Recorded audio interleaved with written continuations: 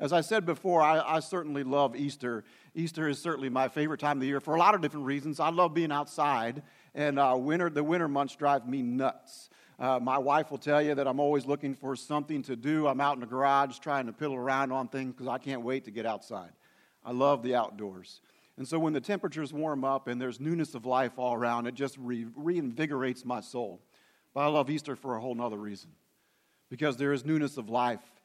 But not newness in life as we think about it in the outdoors, newness of life spiritually. And I expect that there's a variety of you here this morning that as you come that you could use a little bit of that. You could use some newness of life because your life may be very similar to the disciples' lives up until this first Easter Sunday. Their lives were full of discouragement and disappointment and defeat. And they didn't even know where to turn. But then came Sunday. Then came Sunday where it changed everything. That they saw evidence of the risen Savior. They saw the King of Kings and the Lord of Lords come back from the dead, and it changed everything. But I'd also imagine in a room this size that there's a lot of people in here that are like me, very skeptical. And I am a skeptic. I don't take anything at face value. I have got to see evidence and proof that there is such a thing. Matter of fact, when I was in college and I was walking across campus on my way to practice one afternoon, I was actually walking past our chapel. And this thought popped into my head, Dave, why do you believe what you believe? It came out of nowhere. It kind of caught me off guard. And the next thought that popped in my head, do you believe it because you know it to be truth? Or do you believe it because you took somebody's word for it? I instantaneously was very frustrated with the answer, which was immediate for me. I believed it because I took somebody's word for it. I took my parents' word for it. I took my pastor's word for it. And I wasn't satisfied with that. And that put me on a journey that has lasted to this day of searching for truth, searching for evidence that this indeed is true. I encourage you not to take somebody's word for it. Don't take some pastor's word for it. Certainly don't take my word for it. But you figure out for yourself if this is truth. This morning I'm going to go through some evidence for the resurrection. And I'll warn you in advance, this evidence is going to bring you to a point of decision, one way or another, where you have to decide for yourself. I don't think that many people ever really get to the point where they understand the evidence enough that they realize they have to make a decision. But the reality is everybody makes a decision one way or another. And I'm not sure if you've seen the movie Risen yet. But the whole premise of the story is from the eyes of the Roman soldiers who were over the crucifixion. Clavius was the guy who was in charge of both the crucifixion and the manhunt afterwards to find the corpse of Jesus to prove that there's no way he could have risen from the dead. But he came to a moment of decision where he had to decide for himself. Is it truth or is it falsehood? What frightens you? Being wrong and waging all of eternity on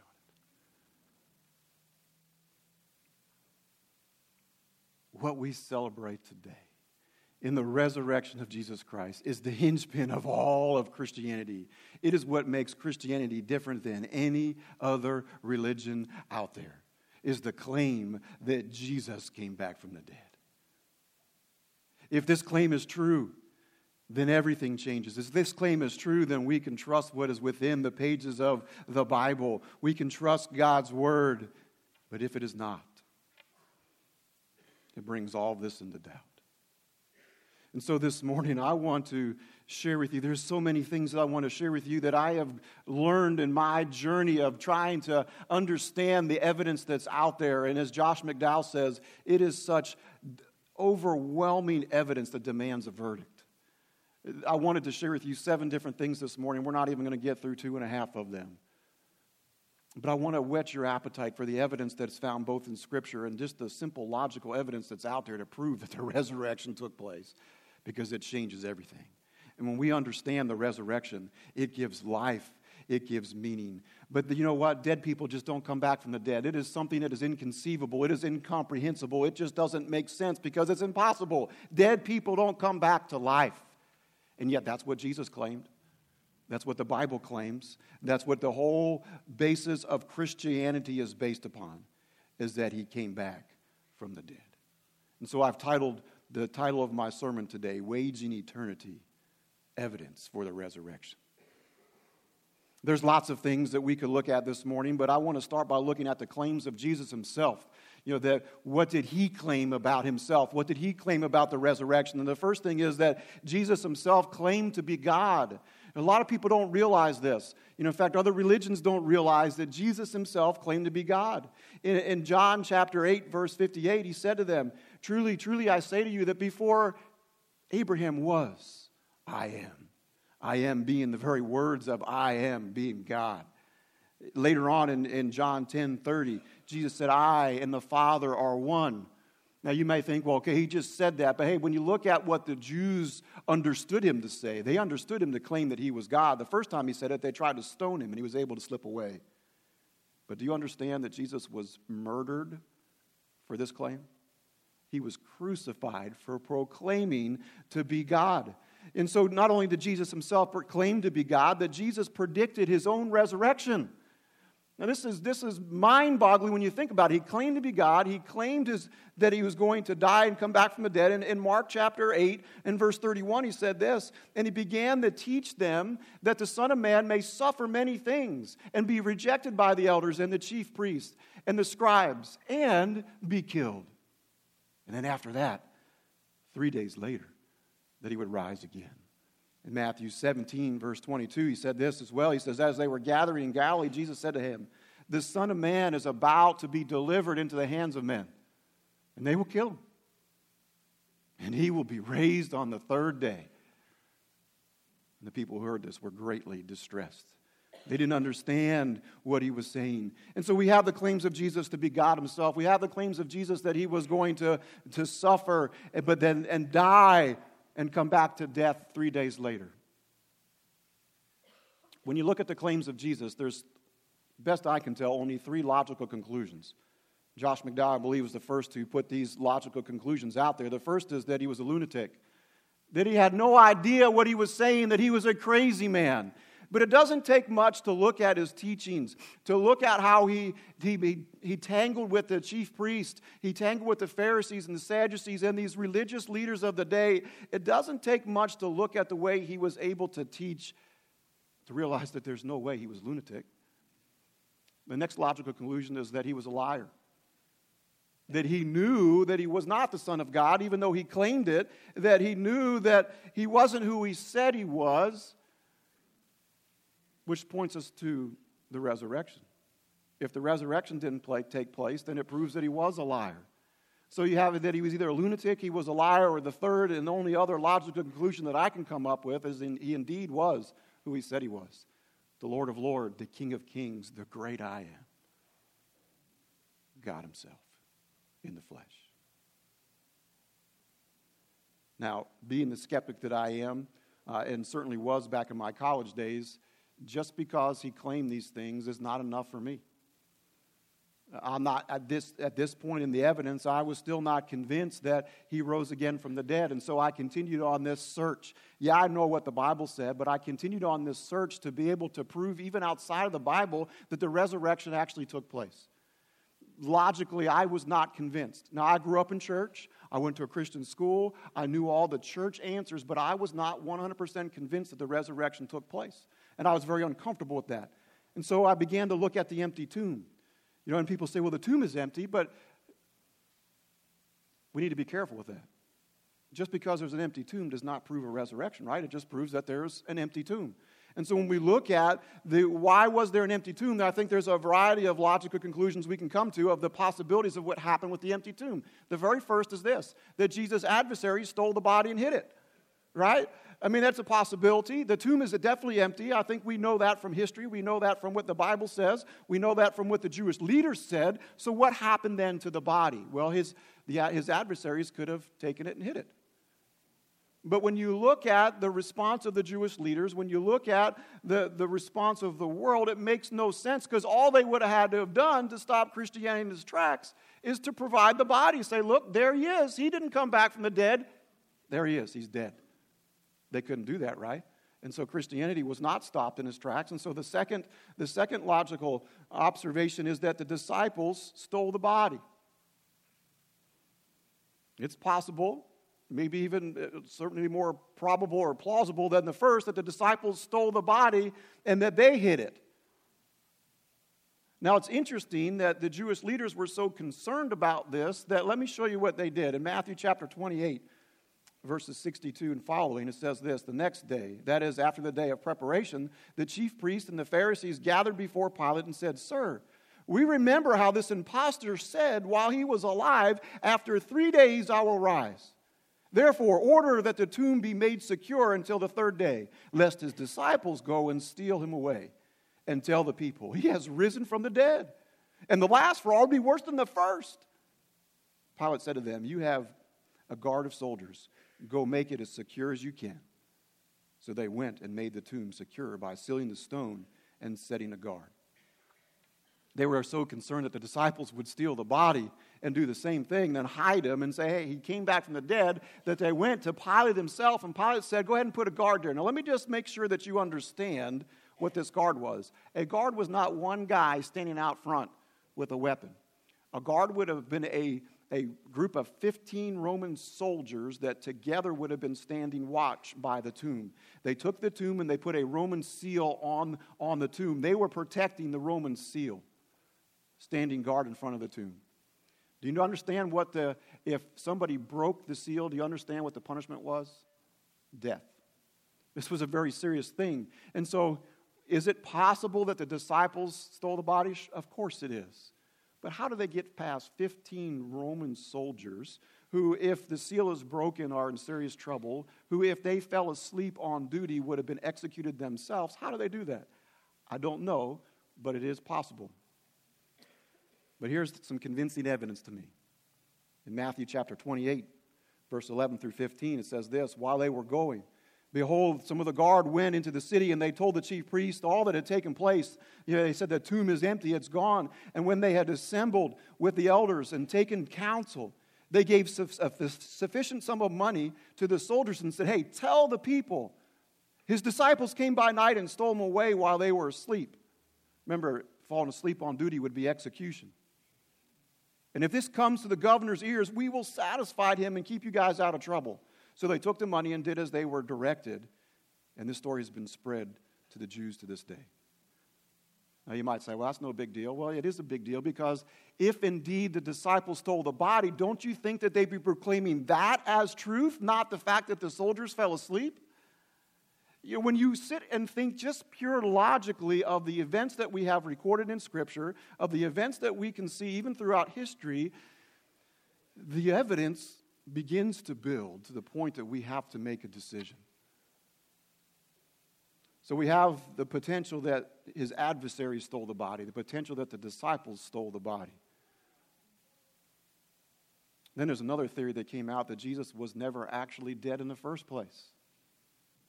Right, so we have, and we'll see this more in a moment, that there was evidence that Jesus was alive, that people had seen him after the fact, and so this idea that is called the swoon theory has surfaced that said, you know what, he never died in the first place. When they stuck him in this cold, dark tomb, he came back to life. Again, I'm a skeptic, right? I don't take anything at face value, and I go, okay, well, what's the evidence for that? I mean, let's just think logically for a second. He was scourged. Eusebius has said this, that when somebody went through the flogging, and I don't want to get into great detail, but you think of this multifaceted whip that had pieces of bone and metal and stuff in it, that when it came across your back and it was ripped across, by the time you had 39 lashes, your body was laid bare. You could see your internal organs hanging out. And so they put him in he was swooned, which means he was unconscious. He was really not breathing. You couldn't detect a heart rate, even though he's still alive. And you put him in a tomb and he's going to come back to life? Highly improbable and unlikely, but all right, let's just follow your line of logic for a moment. Let's say he does come back to life and he revives. How does he move the stone away? From the inside? Let's just say he does that. How does he get past 15 Roman guards? Let's say he does that. How does a man in that state appear to the disciples and convinced them he came back from the dead. You see, the evidence starts to well up. But some people still think, well, he wasn't dead. Well, you know what's fascinating to me, being the skeptic that I am, as I continue to study, I got into all sorts of medical evidence, and I'll only give you 2 pieces of it today. I don't want to bore you with this, and if you are interested in this, you can look for it yourself. But because of the blood loss that he had, Jesus would have gone into what is called hypovolemic shock. And there's 4 things that would have happened in this, in the extreme loss of blood, that the heart races to pump blood that is no longer there. And so the heartbeat would have increased rapidly. The blood pressure drops so much because of the lack of blood that it would cause fainting and collapse. Sound familiar of the evidence of Jesus walking the road carrying the cross where he falls, and we have to have somebody else carry the cross? The kidneys would have stopped producing urine to maintain any volume that is left because of the extreme loss of blood, and the body would have become so incredibly thirsty and craving fluids to replace them. Again, you see the evidence in here where Jesus was thirsty and he refused to drink. Medical evidence today shows that he was in such a state of criticalness that he most likely wouldn't have survived. And then we come to the Word of God in John 19. It says this, one of the soldiers. Remember that the Roman soldiers were schooled in what death looked like. In fact, the Roman soldiers that would have been over the criminal that was being crucified, if the criminal wasn't dead, guess what the punishment was? Death. And so one of the soldiers who pierced his side with the spear, and at once there came out blood and water.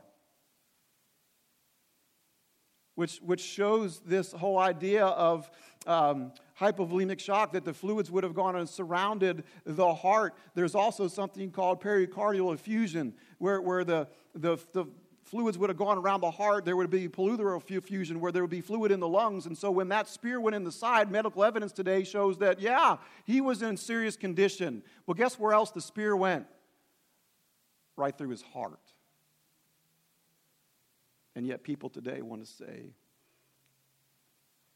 there's evidence that he was seen afterwards, but he couldn't have died. He did. The Bible gives us plenty of evidence of that. History of what we understand from crucifixion gives us evidence of that. I don't know if you realize this, but the natural death of crucifixion was asphyxiation. That when your hands were put up there on this cross, and the nails through your ankles. I mean, think about this for a moment.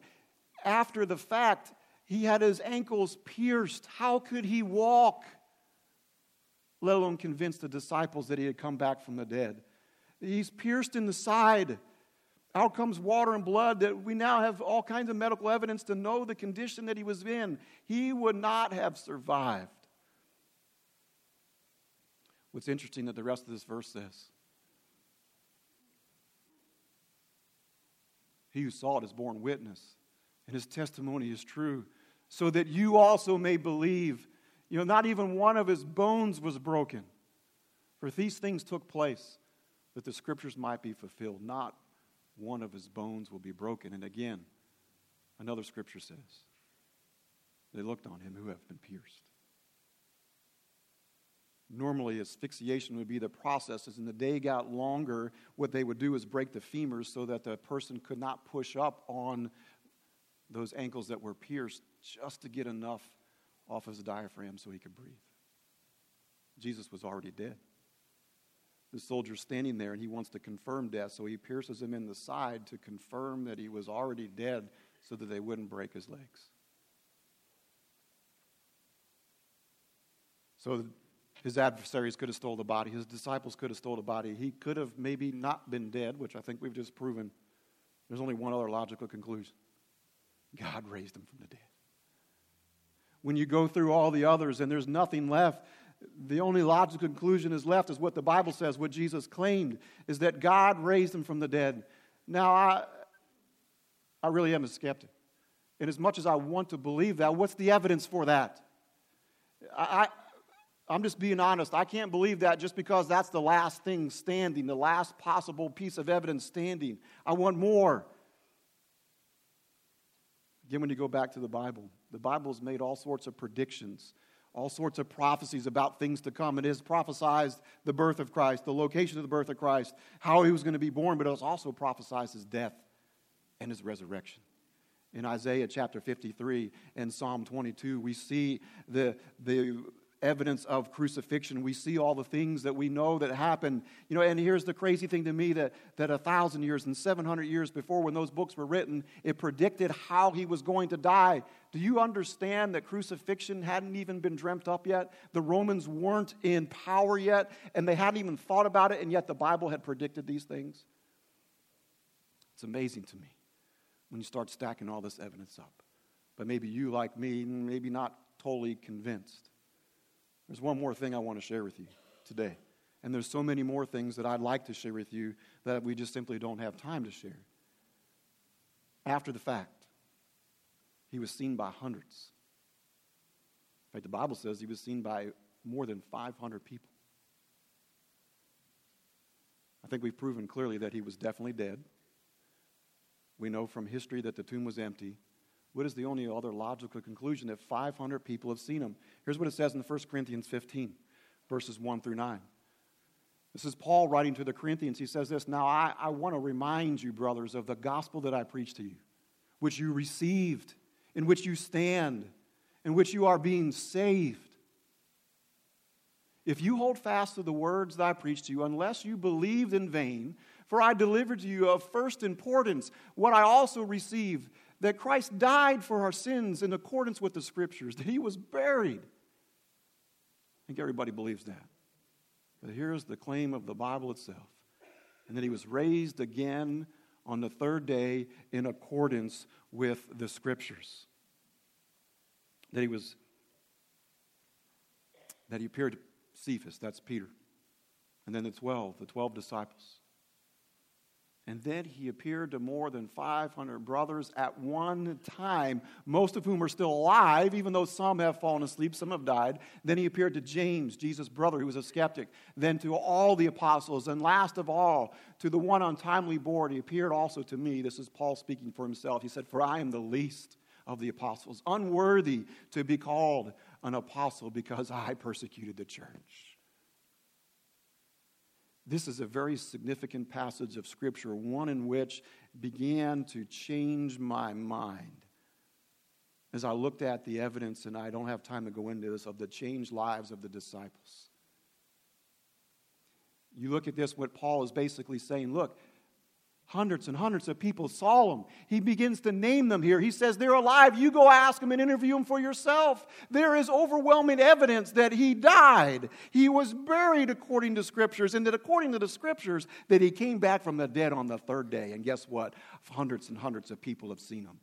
Do you realize that if we were to put those 500 people on a witness stand to give their testimony of what they've seen and to allow time for cross-examination, and we only gave them 15 minutes to do that it would be 125 hours of witness testimony? That we would, if we started at breakfast on Friday morning and went 24 hours a day, that we would go straight to dinner on Friday with testimony of people saying, "I saw him." It would be the most lopsided courtroom testimony of all time. And yet some still aren't sure. This brings us back to the very question we started with. What frightens you? What frightens you from believing that Jesus was who he said he was? Here's the reality. Eternity is being waged on the answer of that question. Eternity is in the balance. I want to close with two more passages of Scripture. One is the words of Jesus as he met with a young lady. He said to her, he said this, "I am the resurrection and the life. Whoever believes in me, even though he die, yet shall he live. And everyone who lives and believes in me shall never die." And then he asked her this question, which I pose to you. Do you believe this?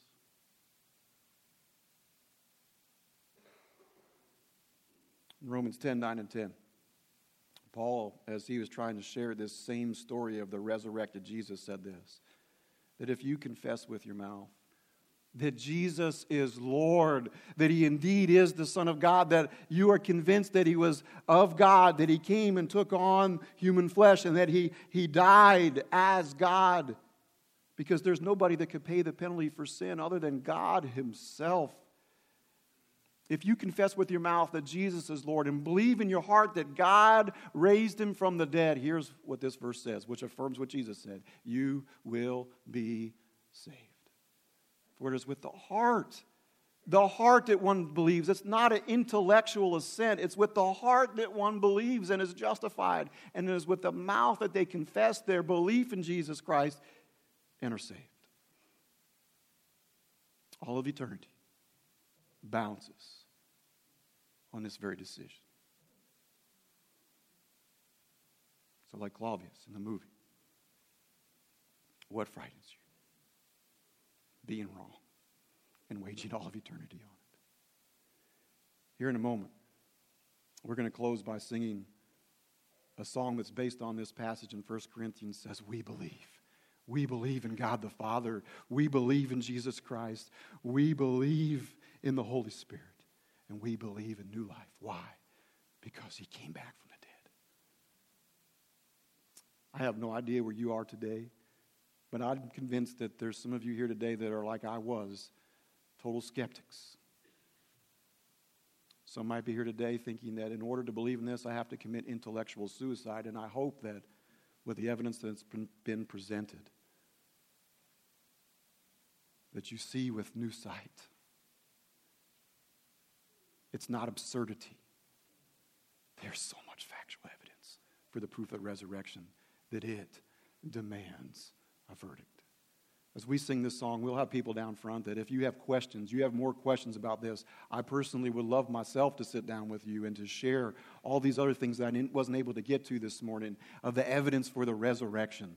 There's still 4 more things that I wanted to share this morning, and that's still not all that's out there. If you aren't sure, we have counselors here that would love to get your information and talk to you today. But I understand that people don't want to do that people don't want to come down front. So here's what we're going to do. We're going to put this number back up on the screen. It's the same number if you came and you texted welcome to. Just let us know. But it's a little bit different. Get your smartphone out and the same number. I just want you to text believe.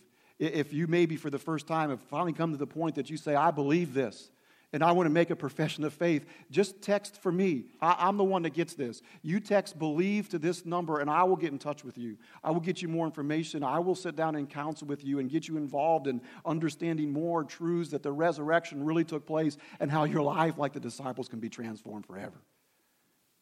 But even if you're not sure and you want more information and you don't want to come forward, do the same thing. Just get out your smartphone, 757-632, I sound like a salesman now, 3330.